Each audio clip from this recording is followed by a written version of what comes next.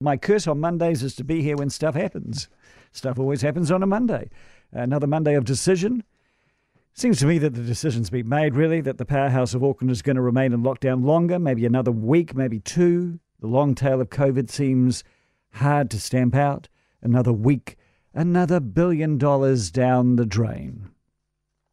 Pity we didn't spend another $1 billion buying more vaccine earlier, since we're losing it every week, but there we go.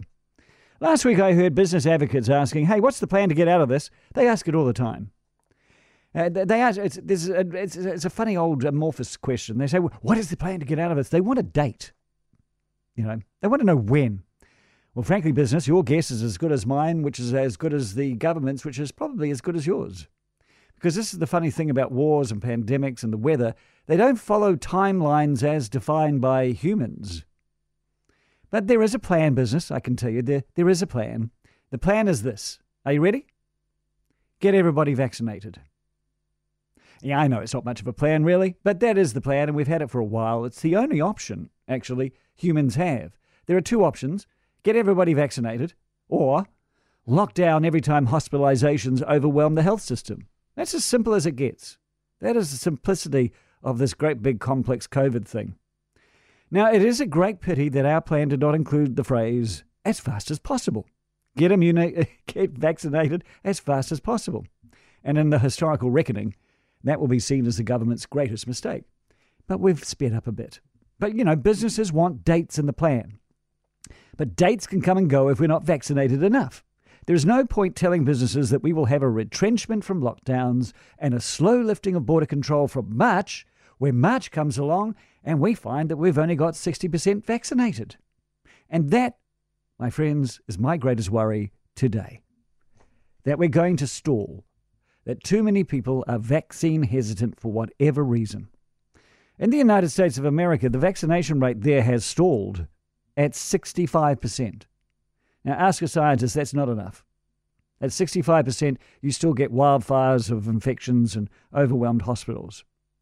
So Biden, the US president, has got tough and is now implementing no jab, no job policies for jobs he controls. Federal jobs or big businesses that act on federal contracts. No jab, no job policies. So much for freedom in the United States of America. But that's how hard they're doing it over there. Now, our government, you may have noticed, have always tried to avoid mandates over the last 18 months because, frankly, we hate being told we have to do something by a government.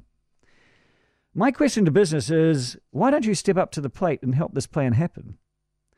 Why doesn't business actively tell their staff that vaccinations are critical to their company's continued survival? Because they are. Why do they have to wait for the government to do that job for them? I mean, this is not tiddlywinks. If we fail in our vaccination rate, it is lockdowns for life, no matter who's in government.